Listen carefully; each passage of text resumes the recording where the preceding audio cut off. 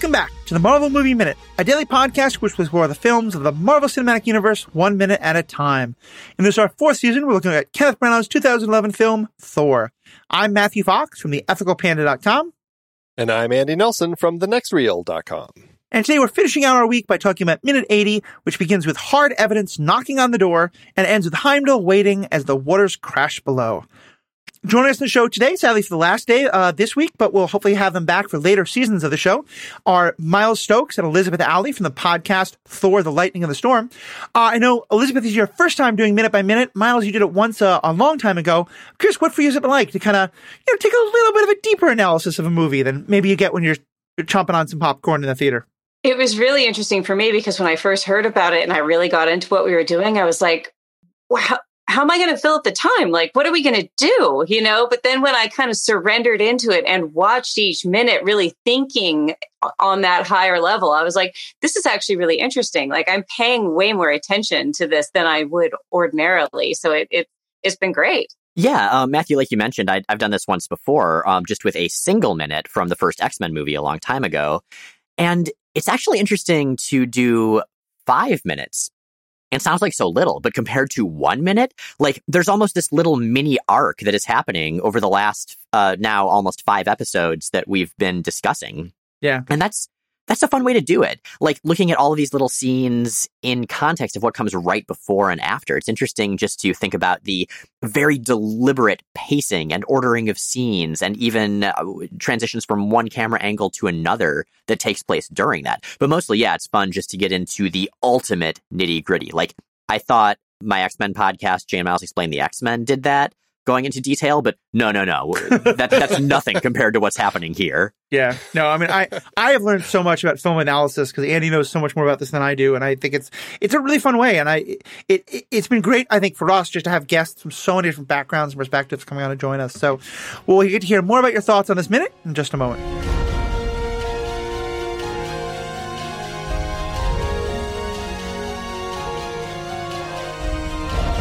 We love doing this show and talking all things Marvel Cinematic Universe, Thor, really just everything. It's just, there's so much juicy stuff to talk about, but it does take time and cost money.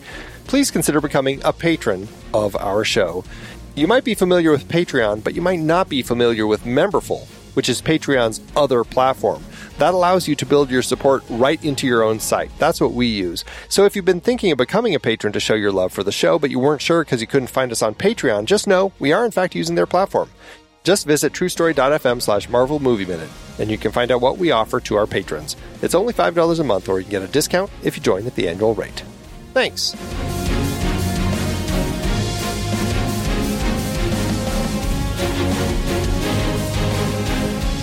All right, so we have a knock on a window that has great dramatic timing. It's a funny moment, Selvig is finishing the thought about how you'll never prove it to them without hard evidence. And then hard evidence, I guess, knocks on the window and they all look totally shocked. Someone drops a coffee cup. But here's my question. We were talking before about how these 4 look like they're just off a Ren Fair or a movie set. Not that you don't look at them and go, oh, that's clearly proof that Thor actually is from Asgard, not just a drunk from a Ren Fair. What's happening? Is it just kind of a little bit of a disconnect in the movie, or is there something that I'm not seeing that Eric and Jane are seeing that is the actual proof they're talking about? I mean, they do look otherworldly. And, the timing, like for me, that whole minute where they're like, da, da, da, da, da, it totally reminds me of like a classic sitcom from like the 70s or 80s. Like I could see that happening in Mork or Mindy, Mork and Mindy, excuse me, or like Happy Days or something. They're like, it's just classic. And instead of a spit take, it's a drop the cups take. Like everybody's, Thor has started a theme. Everybody's smashing mugs. Oh, it's whoever is in charge of repairing and or constructing new mugs in this town of however many people actually live in this town, they're going to be making bank after this movie. But it kind of makes sense. I mean, your average person on the street isn't primed for seeing a bunch of people in metal and leather armor with strange looking weapons running around. They just figure, LARPers, or those people are dressed weird. But for people who've been hanging out with Thor, who already have the context of, okay, this guy says he's from like space Viking land. And all of a sudden, people show up who could very clearly be described as space Vikings for someone with the phrase space Viking in their head. And now I've said that phrase so many times, it's lost all meaning. So I can see them responding differently. I think that makes a little bit of sense. That's fair. I think that's where I land with it, is that, they, if they had just seen them walking down the street and didn't have anything that had happened to them over the last few days, there would be something different. But they have really been a part of this whole conversation that has been happening, disbelieving, believing, back and forth on all of that. But really, they hit this point right here where I think that Thor is kind of pitched it to Jane. Jane buys into it. She's pitched it to Eric. He seems to be buying into it, but they're all kind of believing it now, even if they don't think anyone else will. So I think at this moment, they're believing it, and all of a sudden these four show up at the door. Yeah, I think that they're in a place where they're like, you know what? I guess that we're going to buy into this now. The other thing this movie reminded me of, I don't know if any of the rest of you have seen the movie Enchanted, which is Amy Adams goes from being a Disney animated princess to being in the real world and telling everybody. She meets up with Patrick Dempsey, also referenced this week, and is telling her, of course, he doesn't believe she's a princess from a magical animated, world. And then her Prince Edward, swoops in and swoops into their apartment and turns the world upside down. It's like he was already kind of starting to buy it because there's been all kinds of hijinks. But to see this other completely out of context, ridiculous character swooping in and validating everything is a very kind of world altering moment. That's fair. I guess I'm still seeing it in terms of if there's a part of you that still thought Thor was the drunk guy who wandered off the LARP campground, that these are just three others from that campground come to find him. But I think I can totally see what you're saying there. And we talked about this a couple of days ago, and so I want to take this moment now because we do get something I don't think we see anytime else in the MCU. The four of them are so happy to have found him, and even the Hogan is smiling. So let's take this moment and talk a little bit more about Hogan the Grim. I think we said we're going to get back to his character. Well, he's just the silent Bob of the group, except way more threatening. So it's true to see him in this kind of relieved, joyful moment is, if there had been more focus on him, would have been really striking. Yeah, that's fair. There's definitely a very the fact that he is Hogan the Grim is very much a tell, don't show, as it is with all these people. I think the fat jokes and, all of that kind of thing. I think the one thing that I notice of this group, though, is how enthusiastically Sif waves. And that to me feels very schoolgirlish, the way that she's it's very excited. And that just goes back to that whole concept of the Asgardian high school TV show, because it just that is very bubbly. Happy wave she gives him. They're all just so gleeful. They have their faces pressed up against the glass. It's a goofy moment, and I don't know that it would make sense after everything that's happened for them to be that carefree, but I love it anyway. It's just so damn charming. Yeah. It lifts your spirits. They're reconnected. Yes. They found each other. Now only good things are going to happen. Yeah. And it's nice, too, because we've kind of been having two different movies happening this whole time. We have everything happening in Asgard, everything happening here, with only very little contact between the two. And now this is the moment when, all the groups are coming together in a really nice way. Right. We have the Warriors 3 and the Scientists 3 all in the room together. So I do wish I got to find out, how is it they find him? Because I'm not sure if they have some Thor locator device that takes them here, or if they've been knocking on the windows of every business as they go up the door, being do you have a Lord Norse-looking man in your business? No? Okay, let's go to the next place. Do you think Volstagg smelled the eggs and just went there? It was just totally a coincidence that Thor was there also. That's entirely possible. Because no one else is cooking in this tiny town. Isabel is just closed. People have to be having brunch somewhere or breakfast somewhere. Well, it's funny because your point is funny because, just going back to the layout of Puente Antigua, when we see the shots of them, not just here, but also in the deleted scenes, they are all over the place. They don't just walk straight up Main Street and land here at this particular building. They're coming in off of a side street. Then later they're going backwards down that same side street. So they really are all over the place. So yeah, they're very confused in their search of the town. It does make me think that, I mean, enough people have been here to see Thor around. I mean, Isabella, she may still be outside sweeping. We don't see her in the background, but it's entirely possible that they asked somebody, I mean, maybe it was the guy in Pet Palace, and they kind of pointed them here. Who knows? It does make me a little annoyed with Heimdall. I mean, as much as it was a great bit of dialogue for him just to say good and then start walking away, talking about how he can't really help them, like, if he had also said, oh, and by the way, 1327 Southeast Ash Street, just so you know. He sees everything. Come on, just throw them a bone. If time is of the essence, then help them out. Be their map quest. Exactly. It could be that Volstagg waited around for Rosencrantz and Guildenstern to wake up and then was like, hey, where's my friend Thor? But, you know. You know what we needed here? Because we keep talking about how the Isabella actress did not get enough to do. We needed them coming up to her, because she's still outside sweeping, saying, have you seen anyone funny in town? Anything strange? Well, a tall blonde man smashed a cup. Oh, yep, that's him. Okay. Yeah, right. That's our guy. Exactly. You know, Elizabeth, you brought up the fact that Volstagg could have actually figured it out from the two guys on the roof or asked them. And actually that likely, I mean, if we had seen something, if anything, that could have been what it was, because they had spy gear up on the roof pointing down to this particular place.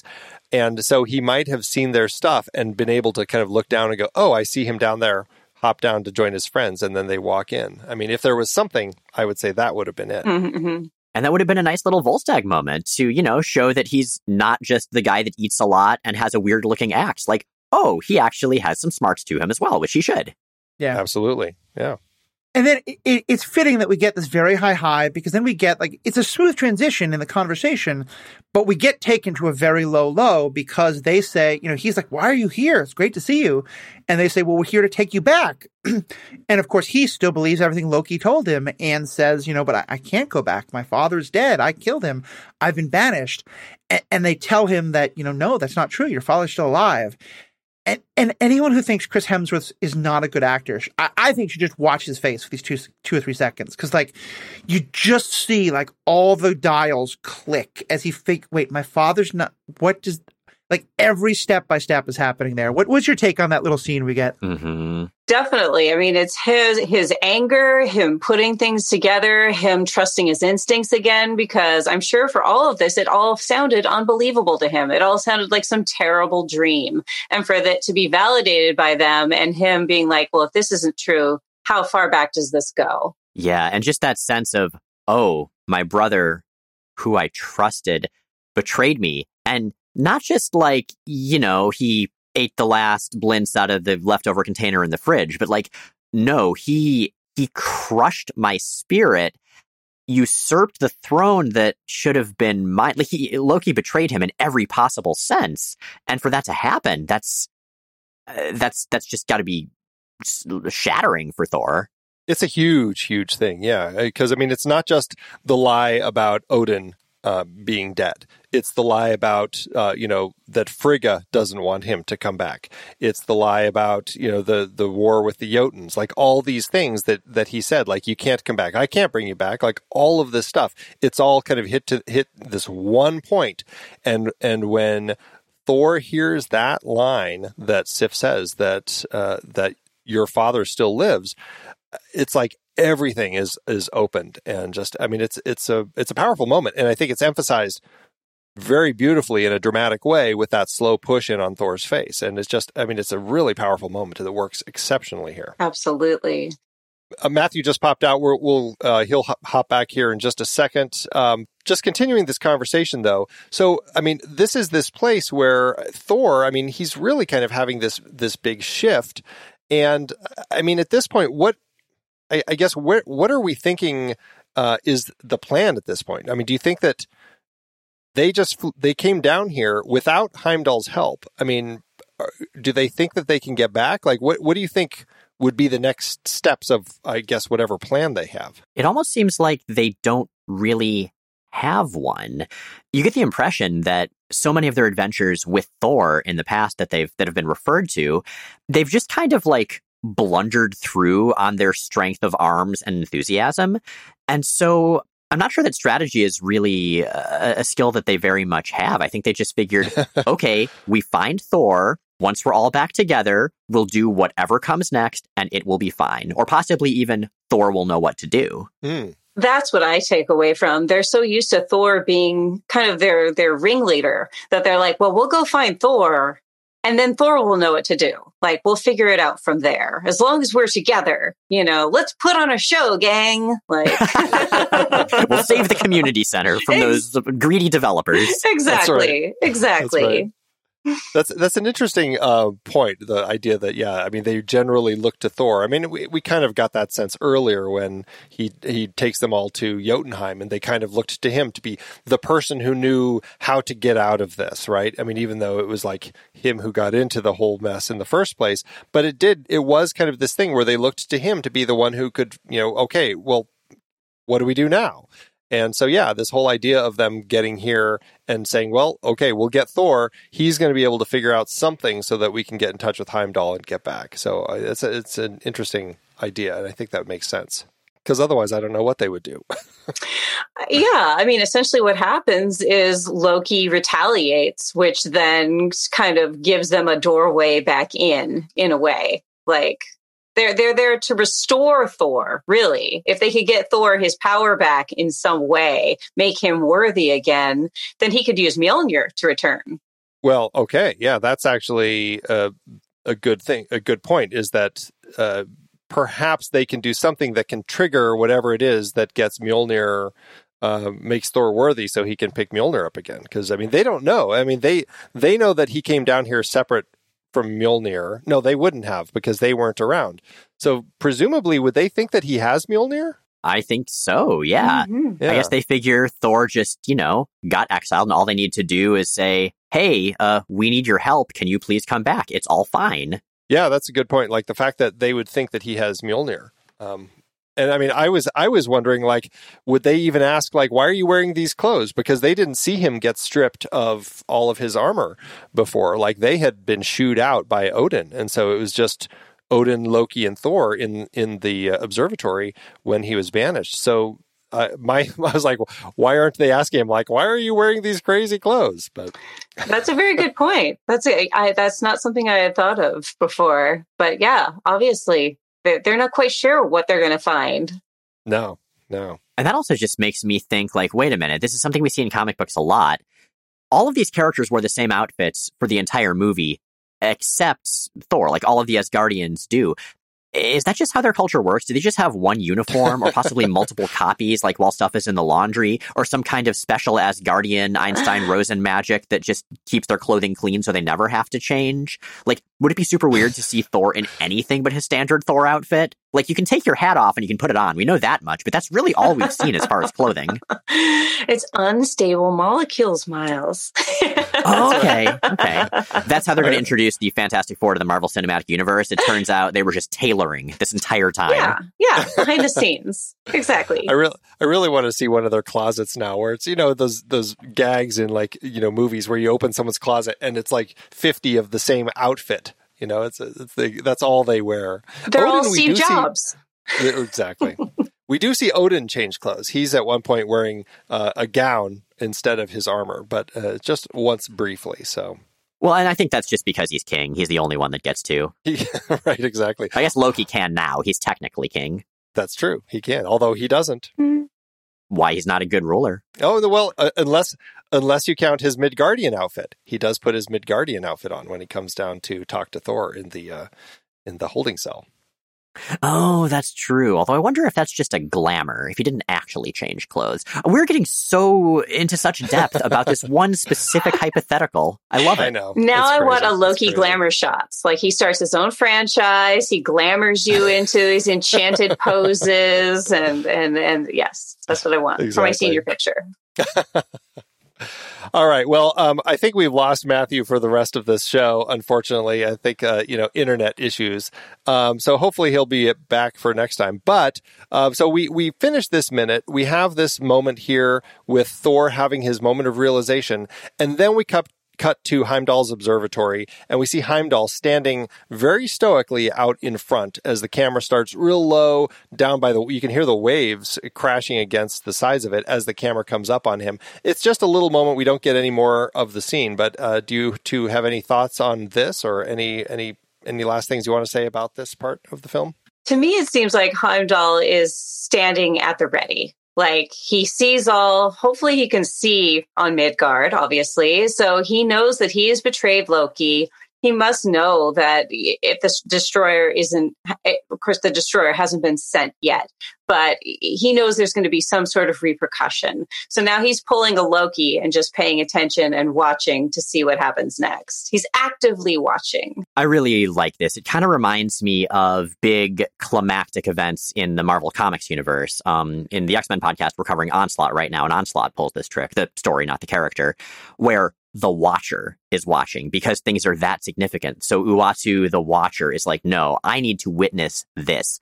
And so seeing Heimdall dramatically watching, very, very dramatic. God, he's good at drama. That does just underscore how whatever happens next is going to be a big deal. So audience, be ready. Yeah, very true. Very true.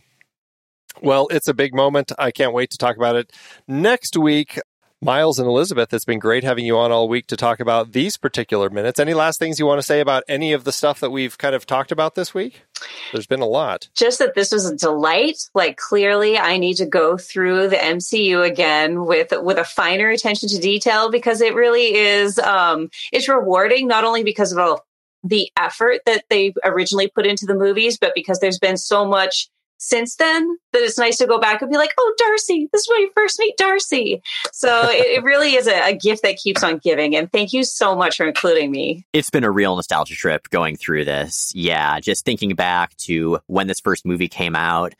None of us knew how big the MCU was going to get. None of us really knew who Chris Hemsworth or Tom Hiddleston were at this point.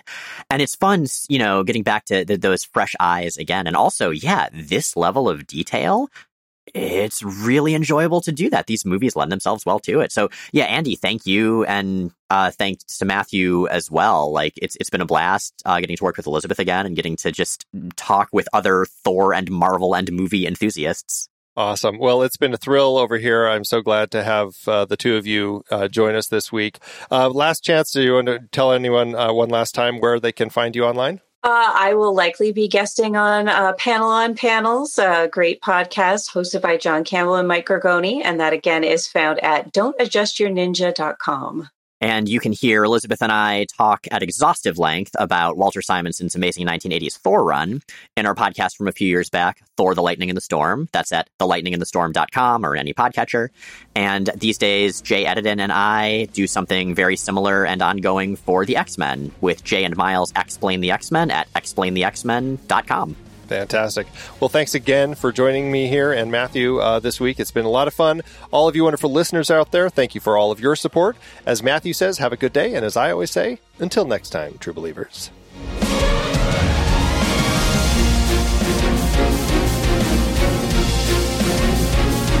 Marvel Movie Minute is a production of True Story FM, engineering by Andy Nelson.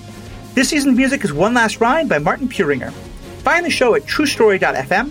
And if your podcast app allows ratings and reviews, consider doing that for the show.